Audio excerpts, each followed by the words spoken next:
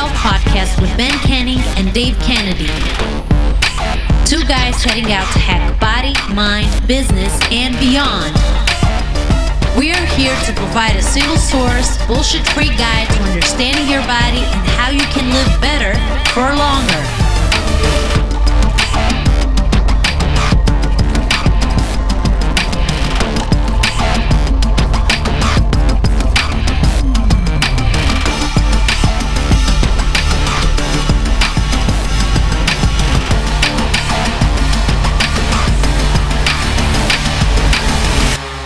Yo, welcome back to what is a very special episode for a number of reasons. Number one, I'm in my new office. I'll not talk much more about it. Number two, because this is our 6-month anniversary. And number three, because we have a guest. So, I'm Ben Canning. I'm Dave Kennedy. And I'm Lisa Forte. And this is Hacking Your Health podcast. So, welcome, Lisa. Thanks for joining us. Apologies for the shit show. I'm just going to get it out of the way. Dave fucked up. He was an hour late. He has also agreed, just to make sure that everyone is now witness to this, to come ice climbing. So that's going to be the first on sort of demand, on location episode of We Hack Health, where you get to actually watch live Dave ice climbing. I'm coming too, by the way. I just want to be perfectly clear that I hate the cold in every retrospect. So, I'm agreeing to this because it is my mess up that I was late. I literally set my my calendar invites for 6 months for Hacking Your Health. We do it every Wednesday. We record every Wednesday, and this is the 6th month when I must have only set it for 6 months. So I had nothing in my calendar. So I was literally like chilling with my friend, giving him some business advice, and I'm sitting there. Everything's going great. Everything's perfect. I got 2 chicken breasts, some broccoli and some rice, well-balanced meal, and I'm just sitting there, not a care in the world, and I see a podcast invite come up from Ben. I'm like, hey, am I supposed to be on a podcast in literally 1 minute? And he's like, yeah. I'm like, oh no, I messed up. So I'll take that. It's my fault, and I appreciate Lisa for being super flexible on this side. It was totally my fault and my bad. I feel really bad about it. So good, you should, but we'll leave it in the past. And I can't wait to see you in the cold. I know nothing about climbing ice at all, so you'll learn so fast. Because I feel like this is like, okay, so Dave agrees and then Dave dies. This is how I feel it's gonna. You won't die, but it will be an experience. Okay, good. Well, it looks from the pictures that you sent. I mean, it looks absolutely incredible and amazing out there from where you're at. So I mean, maybe we'll just kick it off with that. Is where were you recently, and what got you into climbing massive mountains and cheating death and everything else and everything else that goes along with that. It looked pretty incredible. Yeah, so I was in the Dolomites, which is a sort of area just south of the European Alps in Italy. Great for ice climbing. So what I was doing at the time was I was climbing mountains, mainly training and preparing for some really big stuff that I've got coming up in the summer. And it's a really good sort of proving ground, I guess, to kind of check your training, check that you're on target, that your strength is good, your stamina is good, your equipment is good. And so that's what I was essentially doing out there. And it was great fun. And I've been climbing for a long time, to my mother and father's dismay, as I venture into the mountains. It's one of those things, unfortunately, like one of the great mountaineers, John Krakauer, he said that mountaineering is one of these really weird sports where it goes well, everyone's like, oh my god, this is amazing, it's the best thing in the world, look at them on the summit, and it's just amazing for everybody. When it goes badly, you die, and then it becomes really difficult to justify. And I thought that was like the best justification of it ever. Like, yeah, it's sort of brilliant until it's not. I don't really know how else to articulate it. So just by chance, I watched the 14 Peaks documentary last night on Netflix. Like I was programming, I was doing work, not programming like Dave does, different kind of programming. But I was literally sitting doing work and I clicked onto it, and halfway through it, I was like, oh, I mean, this is kind of relevant to what we're going to be talking about tomorrow. And I mean, you're exactly right. Like they talk about being, summiting, and then on the way down, there's a guy that's been down there for like a day and a half and they have to save his life. I'm like, that's one extreme to the other. Yeah. Yeah, Nim's the guy who that show is about. He's an epic climber. But I think the problem is, it is a really difficult decision for climbers because sometimes you can't save somebody, and if you were going to try it and save their life, the probability is more likely that you will also die. So it puts you in this really difficult moral dilemma. And there's been, I don't know if you've ever heard of the Touching the Void story, where the two climbers, they go into the Andes and one of the climbers gets injured and the other climbing buddy decides he has to cut the rope and let this guy fall because he literally will die if he doesn't. And, you know, the community is quite split on which way you should go, but it's a something I haven't had to deal with, thankfully.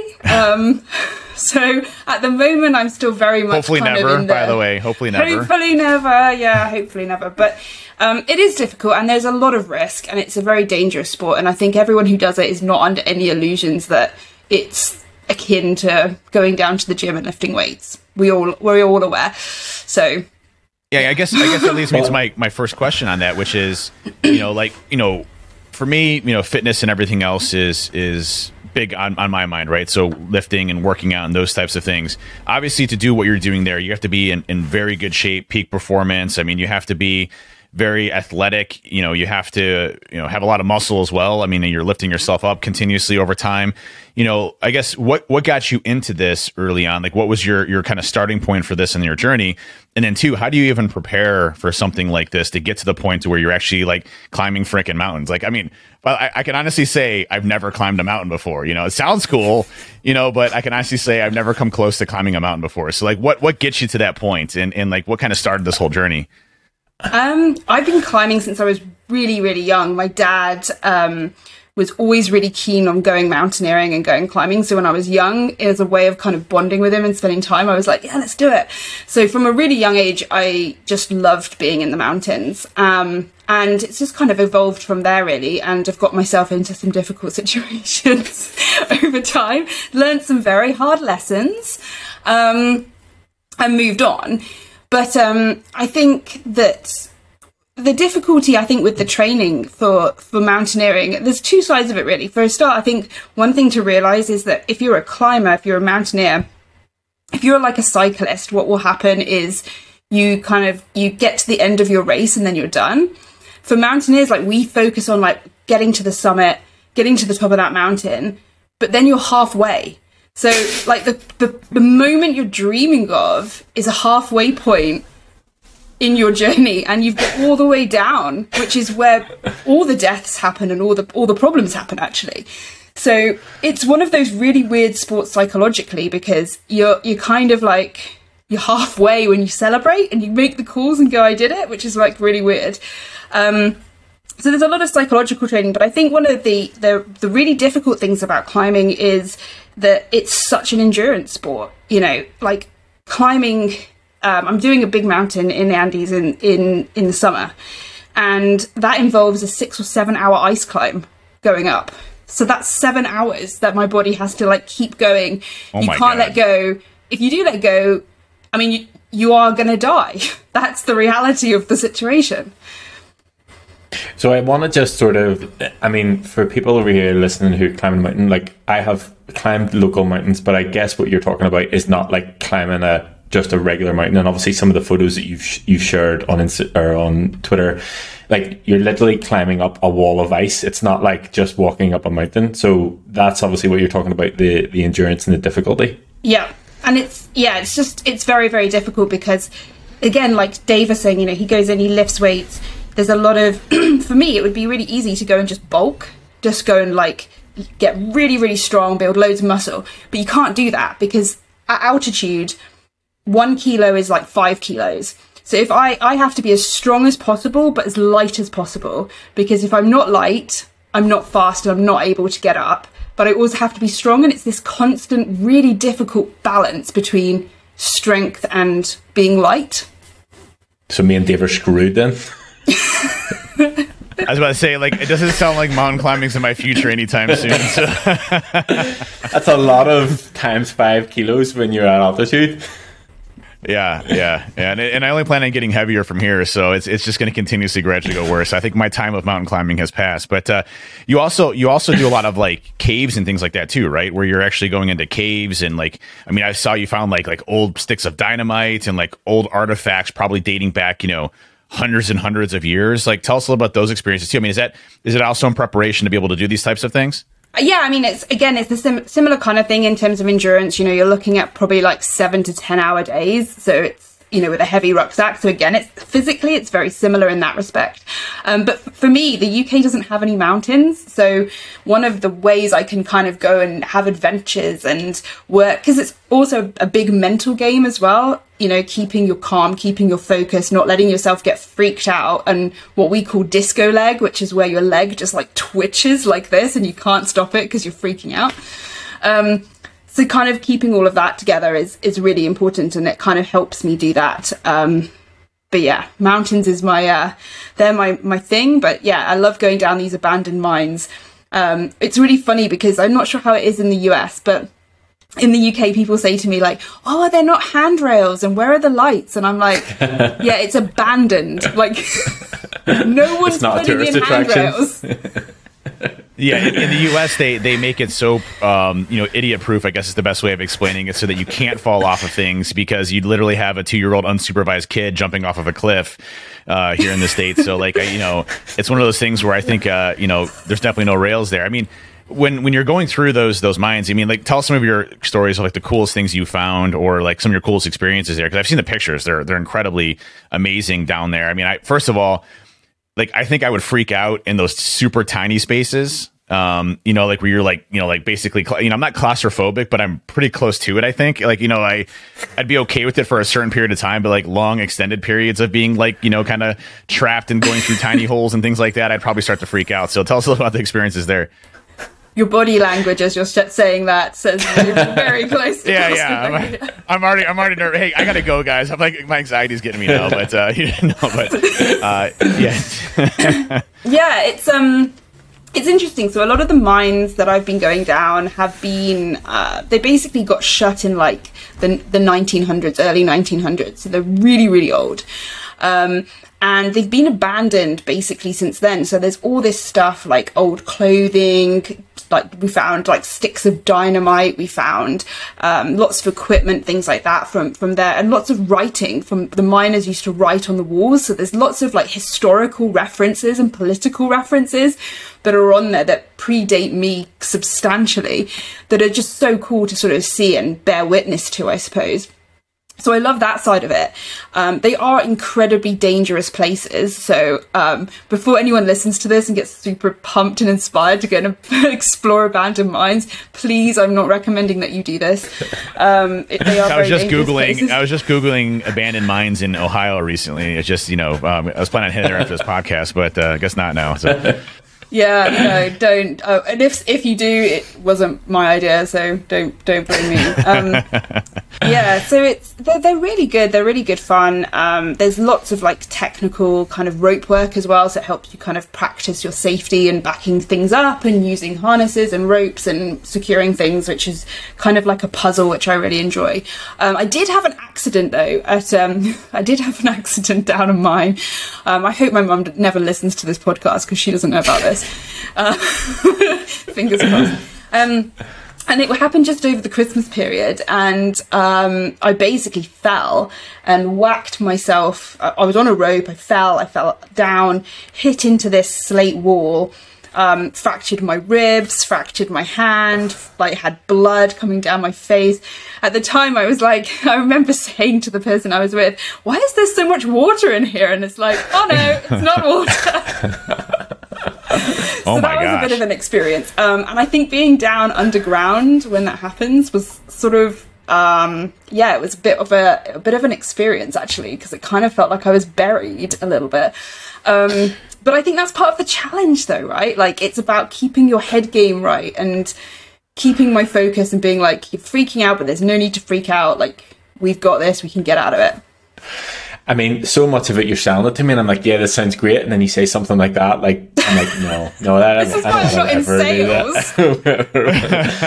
It's funny you mentioned that. It's like I feel like everything that I'm doing in like the lifting and like cardio side, I was so proud of that, and then I'm like, Then this is like way up there. It's like, like, hey, yeah, like almost climbing die mountains, in the like gym. Yeah, I did almost die in the gym. Like I have safety bars where if I bench too much, it protects me and everything else. And I'm complaining about, I didn't PR, and then here's Lisa with like few sticks of dynamite and breaking all of her bones in her body.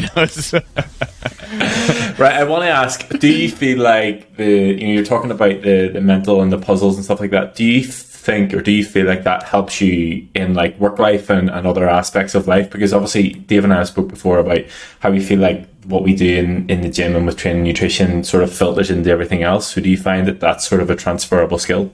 Definitely, because I think it's one of these things, and it's the same in climbing. You get it in caving, you get it in exploring mines, all of these things. There will always be a moment where you start freaking out and you feel that anxiety. And for me, it's like, what I am now able to do is recognize like the precursors to that. So I recognize like, my hands feel a little bit sweaty. And I'm starting to feel a little bit hot. That's a sign I'm starting to get anxious. So what I'm going to do is I'm going to pause. I'm going to let myself calm down, and then I'm going to carry on. And I think that really helps as well in life and with work, because obviously you always come across challenges. And when you can kind of recognize those precursors in yourself, that you're having some sort of emotional reaction to a stimulus, you can then control it. And I think, climbing and caving, it's all about self-control. If you have no sort of mental self-control whatsoever, it's really not the sport for you. But, it is all about practicing that self-control. And it's the same, I suppose, with lifting, right? Like, you're disciplined to keep going when you actually want to sit on the couch and all these sorts of things. It's more a mental game in many ways, I think, all of the fitness kind of avenues. Yeah, I think you can see that too in like folks that do biking, for example, like on a daily basis, right, where they're just exploring new areas and they're challenging themselves, so finding new things to do and to kind of, beat themselves in many cases, right? It's that continual progress and challenge of things. Scuba divers, another example, going to different dive sites and things like that. I'm not comparing scuba diving to mountain climbing, but but it can be. Reverse. Yeah. What is the opposite of climbing mountains? What is the opposite of climbing mountains to scuba diving? But I think that challenge in yourself is consistent from a mindset perspective, regardless of what sport or thing that you're trying to overcome or hurdle. Question on my end too. First of all, how do you find the time to balance your security career and this as well? Because I often get asked that question, because I think, if you look at my Twitter stream, everybody would probably say that all I do is lift all day and I don't do any work, which, I saw someone tweet today being like, I don't know why this fitness guy's on the news talking about security. Yeah, I was on CNN this morning and someone said, why do they have a fitness guy talking about security? Obviously a joke, but but where do you find the time? And I think, it's the same struggle I run into. It's, obviously making the time, but love to hear how you balance and compartmentalize your schedule to be obviously as awesome as you are in security, but also as awesome as you are on mountain climbing and escaping death. So yeah, it is difficult, but I think it's all about priorities. So for example, this is a really weird thing, but I don't own a TV. I don't have a TV in my house. And it's about prioritizing different things. So it's like, I'll get up a little bit early in the morning. I'll do some weights, some fingerboard training, which is obviously for grip strength, in case people don't realize. It's like a board and you kind of hold in different ways and it strengthens your hand and your grip strength for climbing. So what you're saying is you could probably kill somebody with your grip? Yeah, and if not, just so that everyone can see, I have also got this, which I just sit with in my house, I go open the door, get pizza with, it's fine. You never know, like, you could be climbing a mountain and you find like this, like the Raj Al Ghul, if you know the whole Batman stuff, where you find like the whole hidden, like, massive assassin place that you need to fight off a bunch of assassins. You never know. Like, that could totally happen. Yeah, totally happen. I mean, it probably won't, but yeah, why not? We'll roll with it. That's right. You might find Batman. So yeah, so I think it is difficult, but it's about priorities really. And I think for me, climbing and the goals and the mountains that I want to hit in the next few years are going to require some dedication, and so that time can't be spent sitting watching trash on TV as much as I'd like to. Which I kind of think is the other thing. I don't know. You guys have probably had this as well.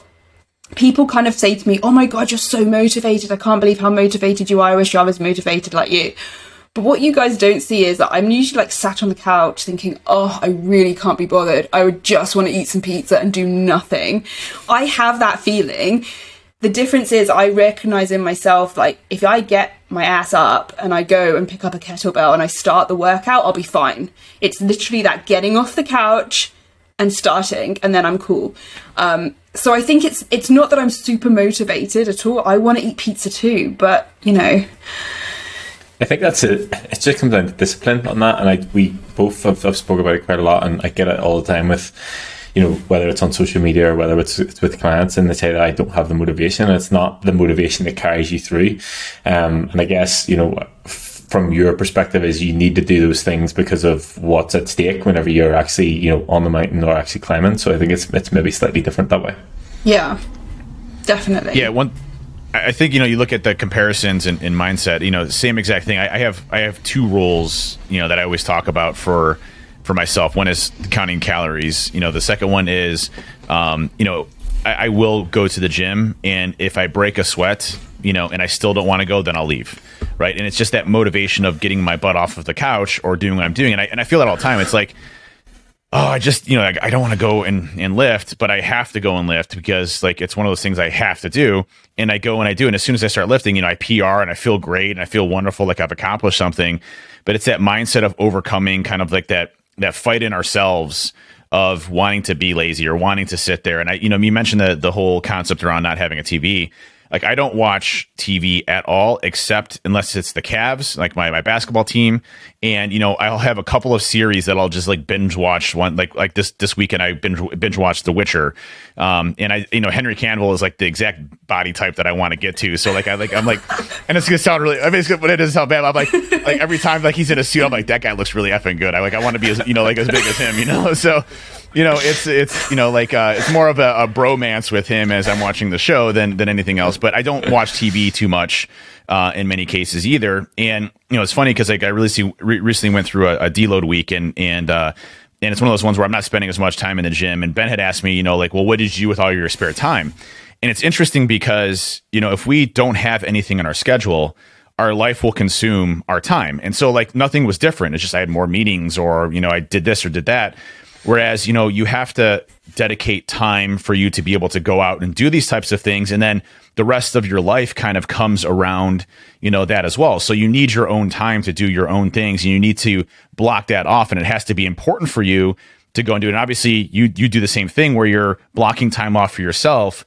And then, you know, everything else kind of falls in line with that. You know, would you say that's fairly similar to your model as well? Yeah. And I think you've also got to recognize that you're making excuses. And I think this is really difficult to do, because so often I speak to friends and they say, oh, you know, my knee's a bit sore, so I'm not going to the gym today because my knee's sore. And I'm like, okay, well, you could go do upper body and abs, like your knee's sore, but you can do, you know, others. Oh no, it's really painful when I move anything. Okay. And I think it's like, you have to really acknowledge, like, is this real, or am I just making an excuse so I can sit my ass on the couch? And if it's the latter, then you have to be like, no, come on, like, we're better than this. Yeah. We can do this, you know. And I think that's quite difficult, because it's much easier just to buy into your own bullshit. Yeah, it's a lot of mental conversations, like conversations in your head, like literally arguing with yourself. Should I do it? Should I not do it? Then I'm gonna have to fucking go and do it anyway. Do I have a bit of a sore throat? I think I might. Dave's like, it's too cold out there, I'm not going. Yeah, you don't get that excuse in mountaineering. Yeah, if it's too cold, I'm not doing it. Like I've been trying to work up to cold showers, and it's just not happening. I'm not doing it. Like I understand all the benefits. Like I'm just not doing it. Like I will do this ice thing because I was late, but other than that, nothing else cold is. I told Ben, I'm like, listen, I already have it in my will that when I die, I have a heated coffin, so that, you know, I can stay warm, you know, as I'm dead as well. So, not to get all morbid here, but we've talked a lot about death. We have talked a lot. So I had a climbing day in the Dolomites, one of the last climbing days that we did, and it was so cold. It was like minus 20 Celsius, which I don't know what it is Fahrenheit, but it's really cold. And I think that's like minus a my nostrils froze. My nostrils froze, my eyelashes froze, my eyebrows froze, my hair froze, everything was frozen on my face. And it was like the most unpleasant experience. But Yeah. That is -4 in Fahrenheit, which is absolutely cold in every retrospect. We get those. So I'm in Ohio, and we get a lot of snowstorms and things like that, but it rarely drops below the negative market. But sometimes, like there was one year where it was like -20 or -15. How did you cope? Fahrenheit. I stayed inside, and had the heater on. All your six clothes layers. I had 6 layers of clothes on. Started burning his own belongings just to increase the ambient temperature. I'm staying warm. You have to worry about me, but I did not go outside in any retrospect. But I think that's key. Like, I mean, you've obviously found a passion of what you enjoy and love doing in life, and one thing we talk about on the podcast is not just the physical aspects of things, of being able, so if you get your nutrition locked in, you're doing what you're doing, or you're doing what we're doing around, weightlifting and that type of stuff, you'll see results, obviously, body type wise and endurance and how your health is overall. But at least, break down some of at least from your side, like other benefits you've had, like mental, capabilities, how you feel as an individual. Because I think one thing that's important with like these types of lifestyles is that, it's not just a physical appearance. It's confidence. It's how you feel, overall body health. But one thing in InfoSec that I think that we really lose track on is the whole culture is around, I was up till 4 o'clock in the morning, hacking something, sitting on, my butt for 15 hours straight. And I was able to get this awesome exploit. And, we struggle with obesity. I've struggled with obesity my entire life.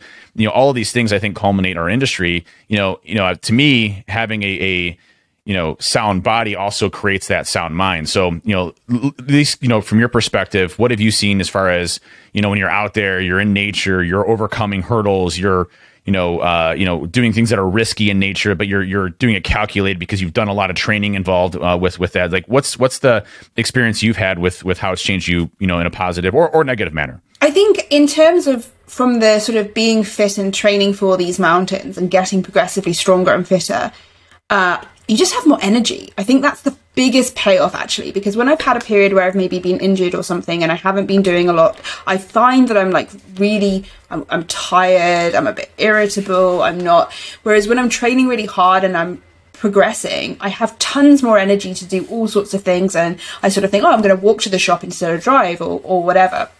So I think that's the biggest like lifestyle benefit for me. But I think when I'm on the mountains, it's kind of, it's sort of a bit like, and this is going to sound really messed up, but it's sort of a bit like really high risk meditation, because it's kind of like you're so focused the entire time on everything around you. Because when you're climbing, when you're in the mountains, if you're an alpinist, you've got danger of avalanche, which is catastrophic. Like, people don't survive avalanches by and large. It's like your worst nightmare. You've got rockfall potentially, you've got the weather that can change, you've got the altitude, you could be tired, you could get hypothermia. There's all these risks continuously evolving around you, and you're monitoring all of these factors at once. And actually, I get down and I'm just like, I haven't thought about InfoSec drama or what happened in this breach or where my career's going or if I look pretty or whatever, because the one thing I love about the mountains is it's like an equal playing ground, right? So the mountains don't care if you're rich or poor or black or transgender or beautiful or ugly or whatever. It doesn't matter. You're all judged by the exact same yardstick, that whether or not you're fit enough to do it, and that's it. And I think that's kind of beautiful. Yeah, that's awesome.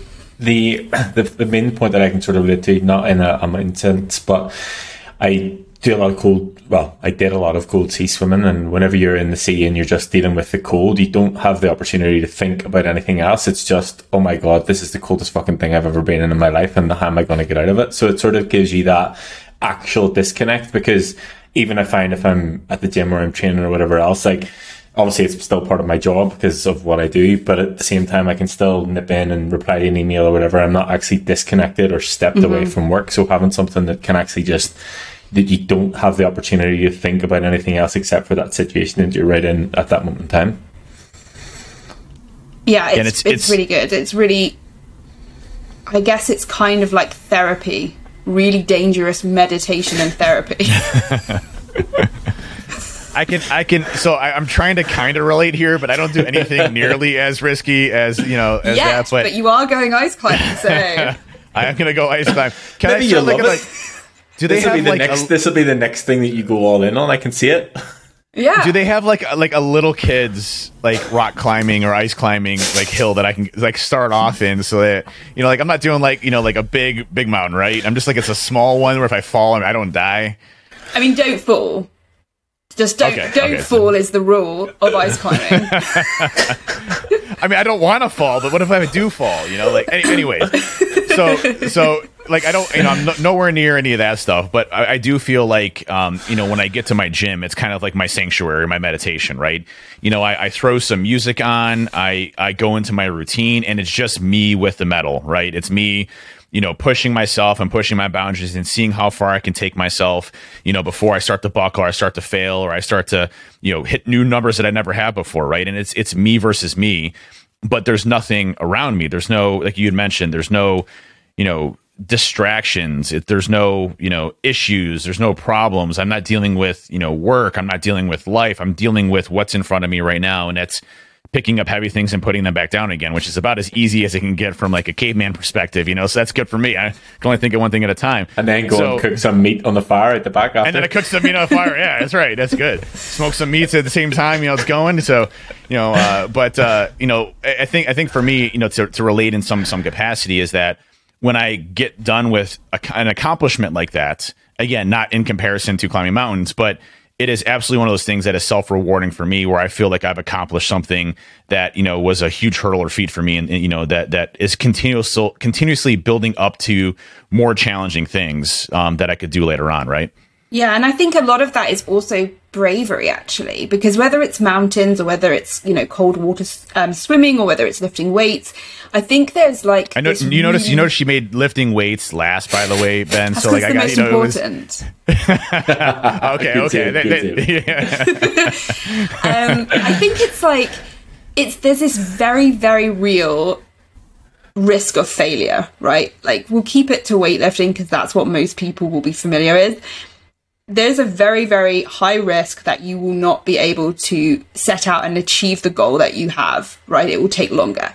And that's scary for a lot of people. And so what the reaction tends to be is, well, I'm just not going to try because there's a risk I'm not going to be able to do this. I'm not going to be able to lose weight. I'm not going to be able to put on the muscle. I'm not going to be able to look like this. So instead of doing that and taking that risk and working towards it, however long it takes, I'm just going to not do it and throw in the towel. And I think that's what you start to learn, that actually you can go, oh, I didn't hit that weight, or I didn't do this many pull-ups, or whatever it is.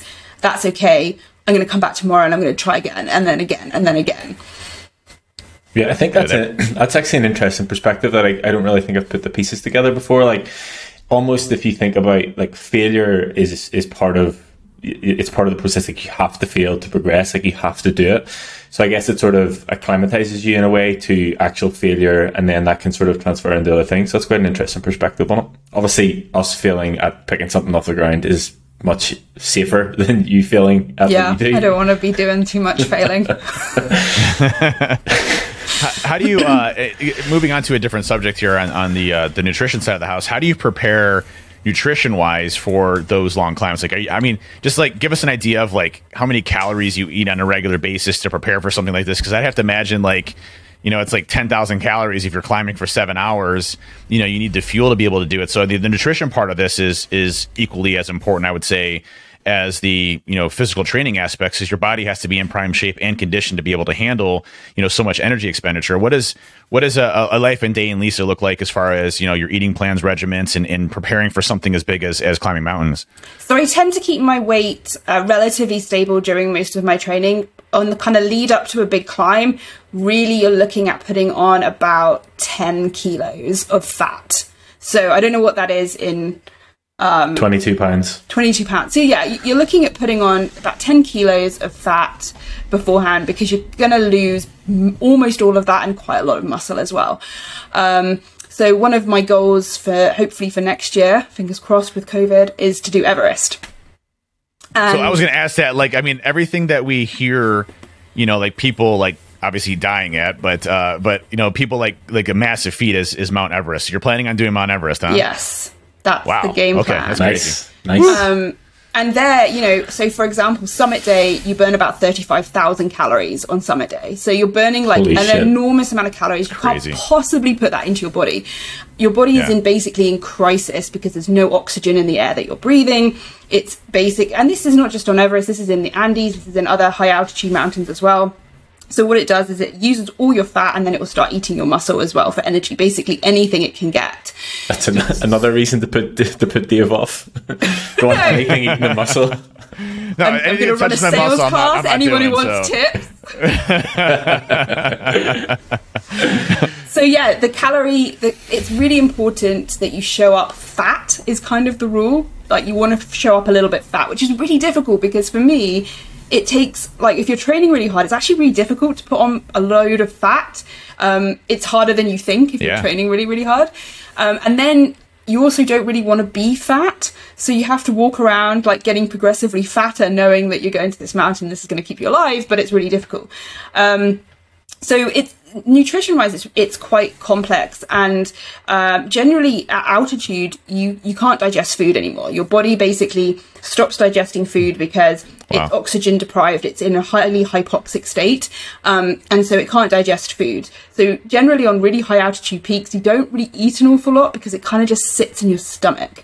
So you have to carry all that with you. So it's really complicated in terms of what you eat. But when I was in the Dolomites recently, I was there for 2 weeks and I lost almost 4 kilos and I was eating massive Italian meals.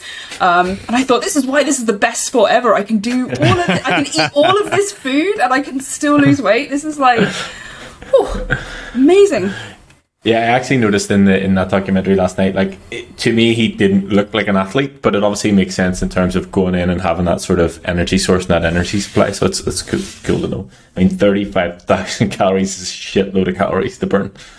It's like the ultimate Everest weight loss camp. Yeah, that's what I mean. I don't want to recommend anybody who's struggling with weight loss to climb Everest, but I mean, it makes sense.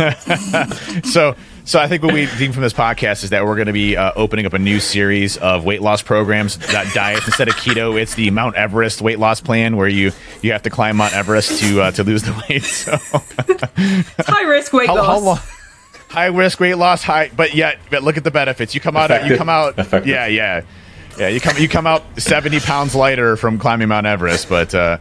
How long of a climb is it to go to is it like a peak of Mount Everest? I take it you're getting to the highest peak there. Is that how it works? So what's the time frame of that? Have you done any research on that yet? It's about 40 to 50 days in total. Oh my gosh! Yeah, really? It's a long time. Oh my god!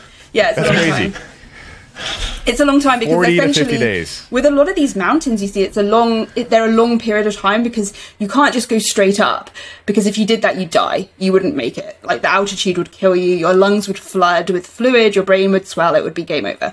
So what you have to do is essentially go up, come back down, go up a bit further, come back down, go up a bit further, come back down. And that's how you acclimatize to the lack of oxygen in the air. And then you go eventually all the way up to the summit and back down. So it takes about 40, 50 days depending on weather. Is there cell reception up there? I think there's cell reception on the summit now, but it is provided by the Chinese, so I don't know. From a security perspective, it puts me in a bit of a dilemma there. I really want to see my YouTube short clips, but at the end of the day, is it really worth it? So, no, but what the hell? I'm using TikTok anyway. I'll just do it. Yeah. We're already in there. So you're planning on doing this? What is it, next year? Yeah, next year. So the climbing season for Everest is about May time. So each mountain will have its own climbing season. It's when the winds drop a little bit lower and you can get to the summit of those mountains. But I'm going, hopefully, again, all being well with COVID, to the Andes in the summer. I'm going to bag some big peaks there and test out some different techniques and things and see how I'm doing.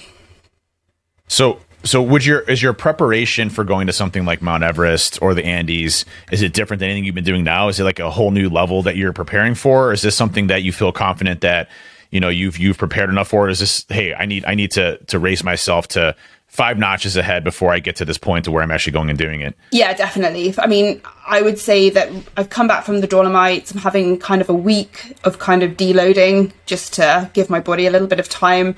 And then I'll need to start ramping up the training from then for the Andes. Because again, because the Alps is about 3 to 4,000 meters.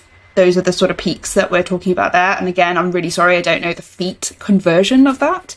I don't know that one. Can't help you. And so, and the Andes in comparison are about 6,000. So there's quite a big difference. And then obviously Everest is almost 9,000. So because of the altitude, it makes a really big difference. It's obviously going to be longer days, colder, multiple days, back-to-back days on the mountain. Hopefully camping in tents and not having to sleep in sleeping bags outside, because that's really unpleasant. We won't make you do that unless you miss another one, and then yes. Yeah, if you're late again. Yeah, I mean, I'm just trying to figure out like how long can I have the battery charged, heat warming gloves and everything working while I'm going and doing all of this, and warm insulated jackets, and like I'll have an extra like 50 pounds in lithium batteries just to keep me warm as I'm going and doing this. But I can't. We should just let Dave like pack his own bag. Like he brings the shit that he feels like he needs to bring, and he has to carry it. He will very quickly regret those batteries when he has to carry them up a mountain, I can assure you. So is Mount Everest like the is that like the pinnacle? Is that the top you can go? Is there anything bigger than Everest, or is there anything that you're thinking like what's next for Lisa? I guess I hate to say like after Mount Everest, because like to me that seems like oh shit, that's like way up there. Like is there anything else that could beat that? Like what's after for you, and where do you see yourself going in 2 years, 3 years, 5 years? So I think obviously it is the highest mountain in the world, but it's by no means the most challenging, most deadly, most complicated to climb. So from a mountaineering perspective, one of the pinnacle mountains is K2, which is like also known as the Savage Mountain. And that's like the hardest mountain basically in the world. Does that sound good? No, it doesn't sound good. It's a little bit of it has a bit of a rap sheet for killing people, especially women. So that's a bit complicated. But that's sort of the pinnacle from a mountaineering community, climbing community sort of thing. But there's loads of other adventures that I want to have as well. I want to go to the South Pole. I want to get there eventually. Want to go to Yosemite and do some big wall climbing on El Cap and things like that. And just, I think it's more for me, less about kind of seeing this as like a career sort of thing and progressing it like I would my career, and more about just having really awesome adventures and living my life and seeing things and doing things. Whether I win or fail, it doesn't really matter. I'm getting to go and experience parts of the world and different activities instead of watching them on a TV screen. Yeah, I think it's obviously things that not a high percentage of the world's population get to do or choose to do. So you're doing things that there's only a small group of people have ever done, I guess. Yeah, but that's what's frustrating when I talk to my friends about it, and they sort of say, "Oh, you're so brave, I could never do that." And you sort of think, but you can. It's just a process. Like, if you want to go and have these adventures, you can go have these adventures. You've just got to start way back and build up your experience and build up your confidence, and you will be doing those adventures as well. It's all about desire. You can't just decide to go to Mount Everest tomorrow. No, that would probably kill you. Dang it! All right, I'm canceling my flight that I had made to Mount Everest. All right, here. So flights to Mount Everest. Well, I think it's very similar on the weightlifting side of the house too. I'll get that all the time. It's like, oh my gosh, I can't believe you're lifting X or whatever. I can never do that. No, it's I started off. Ben, I remember, you sent me a video. Videos I can send you.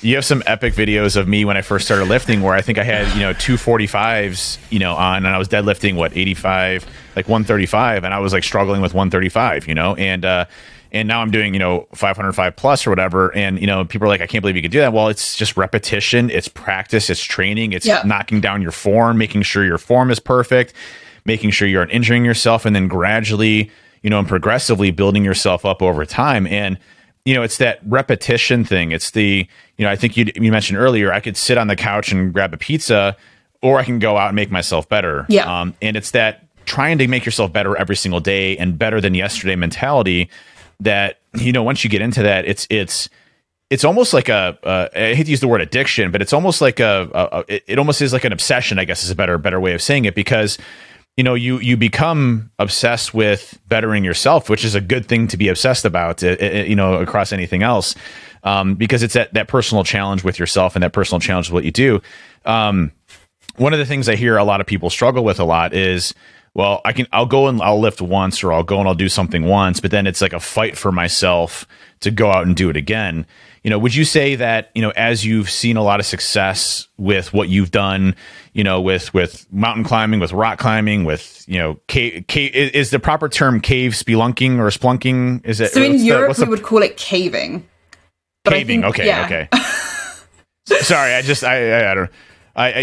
So caving, but the successes you've had with that, would you say that it's less of a challenge for you in the mindset wise to go and do those now because you're more programmed to be able to do that, or is it still as hard as it was when you first started day one to go and do it? No, I think it's easier to go and do it, but you will always have a wall because there is no best, there is no top of the game. I guess it's like with weightlifting, there's, you can keep going and keep going and keep going. So you'll always hit that challenging wall where you're like, oh, I just can't do this. I don't know why I'm not getting this move, or why I'm not strong enough to do this thing. Right, I need to go back and I need to build some extra muscle this way and then try again. And you'll always have that. The difference is, I think, that mentally you see that more as like a really attractive, almost irresistible challenge, as opposed to, okay, well, I'm just going to quit. And I think that's the real difference and shift in my mentality that I've seen over the last few years, that when I have a challenge now, I'm like, right, come on, Lisa, you're going to get up early, you're going to work on this, we're going to have this route or this move or this whatever. And before, perhaps I would be like, maybe I just do nothing. And that's the difference, right? And that's how you learn, but you've got to have that bravery to kind of be like, this is going to suck for a little bit. And you know what, if you're at the beginning of this fitness journey, it's going to suck a lot for a few weeks. It's really going to suck. But then you will see results. Yeah, I think that's a big mindset thing. Like, and we all spoke about mindset and about how that comes first and my sort of thought process behind that. But that is literally just, the conversations that you have with yourself and sort of the progress of, okay, right, I don't really want to do this, but I know the benefits and what I get if I actually do go and do it. Mm-hmm. And I think you're talking about challenge and you're talking about wanting to better yourself. That again it's almost like a specific type of person that wants so. Some people just don't want to challenge themselves. They don't want to do it, and that's fine. But I guess the main reason that we had the conversation about bringing you on is, finding something that it doesn't necessarily need to be the gym. It also doesn't necessarily need to be ice climbing or mountaineering. Come on, I mean, everyone loves an ice climb. But it's about finding something that you enjoy, that you can challenge yourself with, and then progress to whatever it is that you're trying to achieve. One of the famous sayings is, I can't remember which mountaineer said it, but they said that the best mountaineers are the ones with the shortest memories, meaning that, like, you forget the suffering and you forget the pain that you went through to do the mountain, then you're like, I'm never doing this again. Like, I'm never putting myself through this. This is horrible. And then you come down, you're like, now which mountain am I going to do? And you just completely forget the suffering that you just went through for the last week or whatever. It's amazing how our minds, when it comes to accomplishments and feats, outweighs anything else that we potentially could have went through, and how we view those. Like, like the Marine Corps, I look back at my days in the Marine Corps and I'm like, when I was in the Marines, I'm like, man, I hate this. I hate doing this. I hate going to war. I hate, the running, all this other stuff. But I look back and I'm like, man, I was in the Marines. That was awesome. I'd totally do that again, right?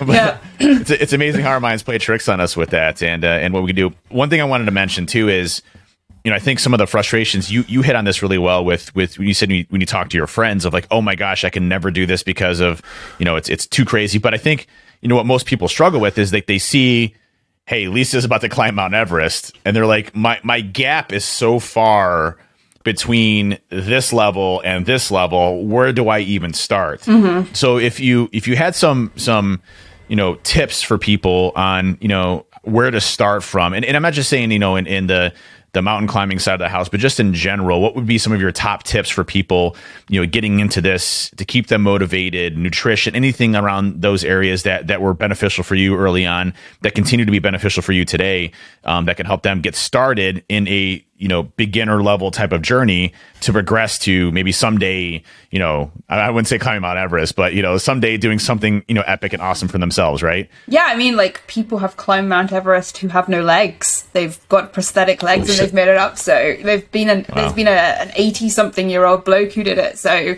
I think, it's anything is possible. I think the thing is, if you're interested in getting involved in things that are kind of outdoorsy, the best starting place is just hiking. Get a pack on your back and go hiking, go walking, get out into nature, start building those leg muscles, the tendons and the ligaments that are really important to strengthen in your legs.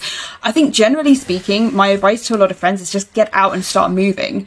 That's the key thing. It doesn't need to be this big structured, I'm going to go to the gym and get a personal trainer and do this whole thing with a nutritionist and it's all scary. Just make little changes that you can maintain. So one of the things I say to my sister, who's always, my sister, again, I really hope she doesn't listen to this, but she always says she hates exercise. Or your mom. Or my mom. Basically any of my family. She said that she hates exercise because she hates sweating because it ruins her makeup. And she completely is the opposite to me. Like polar opposite. And but she really wants to lose weight. And I was sort of saying, like, if you do these fad, real crazy, dramatic diets, it's not going to work. If you suddenly decide you're going to go to the gym 7 days a week, it's not going to work. I guarantee you within a week, you'll stop that. So just make smaller changes that you can live with and then build upon that. Because the problem I think we have in society now is that we see it as, well, I've got to go from where I am to perfection in the shortest period of time possible. And actually, it's just about building a better foundation, improving yourself little by little. And before long, you've built a habit that you can maintain. I can't emphasize enough what you just said there is like literally spot on perfect to, what we typically see. I think that the fad diets that you see, people are like, well, hey, it's going to allow me to drop 20 pounds, but, really quickly. But guess what? You're going to gain that 20 pounds and then some back as soon as you're off of that diet. It's not a sustainable lifestyle. And I think what you're talking about here is lifestyle, right? Yeah. It's making incremental or small changes that allow you to maintain a healthy lifestyle for yourself, for your mind, for your body, as you go along. And those small changes, start to incorporate big changes down the road towards, your ability to get there. And, you can, just eat, kale and that's it for the rest of your life. And you're going to be miserable and unhappy and you're going to look horrible and you're going to feel horrible and it's not going to be a great thing. But, the going out and starting small with just maybe getting some steps in, right? Maybe just tracking your calories and seeing what you're eating, to understand, hey, this is probably within reason of what I need to be eating on a regular basis. Those small changes can have, monumental impacts down the road. And, I think, when I show my progress and everything and people see a picture of, Big Dave at 317 pounds and you see now Big Dave again, but different, they're like, they automatically assume that this is like a 1 year transformation where, it's been, several years of fighting nonstop to get to this point, but making small changes along the way to make me successful. And then those build out my big habits, right? Habits come out of those that are good for me to be able to manage and to be able to sustain this long term. And then, from there, I'm making continual improvements. I'm continuing, refining how I eat better, refining how I do my lifts, getting heavier with my lifts, building more muscle, I just incorporated, bicycling now, into my routine. So adding new things that continuously address or, help me kind of grow my journey. So I think what you hit on there is that, listen, this isn't going to be a quick fix, but starting from somewhere and moving your way upward is the only way that this is accomplishable. There's not going to be a diet pill. There isn't going to be, a miraculous diet like paleo or keto or anything like that that's going to do it for you. I'm not saying that, there aren't benefits of intermittent fasting, or if you want to try keto and you already have a structured program, you're just doing that to, do something different from a, glucose resistance perspective or something like that. Those are different than trying to do it from a diet side, but, making those good decisions that allow you to make something sustainable. Whereas, if you're making a New Year's resolution saying I'm going to go to the gym 7 times, a week, you're not going to hold yourself up to that. There's no way that's going to be possible. So small incremental steps, I can't emphasize enough. And I think people always think as well that there's some magic solution that isn't diet and exercise. And we know it's calories in, calories out. And it's basically maths. It is. It's so simple. And if you're not moving and you're stuffing your face full of pizza, you're not going to lose weight. And, you have to just work out the maths between what you're putting in your mouth and what you're doing. And then that will equal change. And people don't want to hear that because people go, I hate exercise, so I don't want to exercise. So how can I do this without doing the one thing that will actually work? I think, well, firstly, all this talk about pizza means definitely. I know, I keep mentioning pizza, but without pineapple, just going to put that out there. That is not accepted by Italians. I'm a pineapple fan. All. I like pineapple. What? I like No. pineapple. Pineapple on pizza is good. It's too often you drop bombshells like this, the podcast of shit I do not know about you, and I'm like really questioning our friendship at this point. Listen, I'm not going to say like pizza and ham isn't my favorite pizza, but if there's pizza and ham there, I'm probably going to go grab a pizza and ham. It's not bad, or a pineapple and ham. Sorry, I'm more of like a cheese and pepperoni type of guy. But if there's pineapple and ham, I'm going to go for pineapple and ham. It's just Italy may ban you. I'm just going to throw that out there. That's the one reason that you're going to get out of not having the ice climb. Anyway, what I was trying to say is that, what you're talking about there about people who say that they don't like exercise. I think that's sort of why we wanted to have a conversation with you. Is it doesn't necessarily need to be going to the gym. Mm-hmm. There's so many reasons obviously that people don't like the gym, and I fully get it. Like, I don't like the gym. Everything else. I don't like the gym at all. So I get it. You just haven't went to the right gym. I'm offended, slightly offended. Not really joking. No, but I wanted to sort of, what I wanted to touch on is, number one, obviously it doesn't need to be the gym. It can just be some sort of output. But the other thing is, I think that people don't like it because of how they feel whenever they're doing it, but they're never going to not feel like that if they don't continue to do it. So we've spoken before about like what change in ourselves has allowed us to do. So, from Dave's perspective, coming from being overweight to where he is now, we can do a lot more things that he wouldn't have been able to do when he was overweight. And the opposite for me, like when I was skinny to what I can do now, there's a lot of things that I wouldn't have been able to do then that I can do now. So it's like that almost entry into change, what it can actually unlock to what you can achieve. Mm-hmm. Yeah, definitely. And I have kidney disease. I manage that now just through diet and exercise, no drugs at all, and it's completely stable. It's awesome. And that's possible for a lot of things as well. It sounds like a really horrible thing to do, but actually when you check your diet and you've got your good exercise regime and your body's just working how it ought to work, things just feel better and everything operates in a more efficient way. And there are people who have been like on the cusp of diabetes who have literally just gone walking and hiking and then suddenly are no longer at risk of diabetes. And that's, if nothing else motivates you, the longevity of your life. And I say this as a mountain climber, so I appreciate the irony in this. I was about to say, like, okay, got it. I'm climbing Mount Everest, but I'm talking about the longevity of my life. Got it. Yeah, okay. I won't say that. I'll let one of you deliver those lines, but that's the sentiment. It's true, and we talk about it quite a lot, but I mean, I don't often put my life at risk, so. Yeah, I think, for me, one of the biggest things that was I can actually like look back and say, like, what changed in my life to where I wanted to live more of a longer lifestyle or longevity lifestyle. And it was when I was meeting with the doctor and I had a heart disease and I had to go get heart surgery to correct my heart disease. And the doctor looks at me and he says, listen, you should not be having this issue at 25 years old. He's like, it's because of your weight. He's like, if you want to be there for your wife and for your kids, you're going to need to make a substantial change in what you're doing or else you're not going to be there. And at that point in time, like, I'm like, wait, my doctor's telling me I'm not going to be there for my kids. Like, I'm not going to live to be there for my kids. Like, that's the most selfish thing that I could possibly ever imagine myself doing, is not taking care of myself to not be there for my kids. So at that point in time, I got the heart surgery. Luckily, it was successful. It corrected the issue that I was having. But honestly, I probably didn't need to have the heart surgery had I been in the type of shape that I have been now. It probably would have automatically corrected itself as things went along. So, it's amazing what our bodies, the more I learn about our bodies, the more incredible things that it can do. It's just, from our immune system to, how our nervous system works to how we adapt to climate and oxygen deprivation. Our bodies are this amazing, miraculous thing.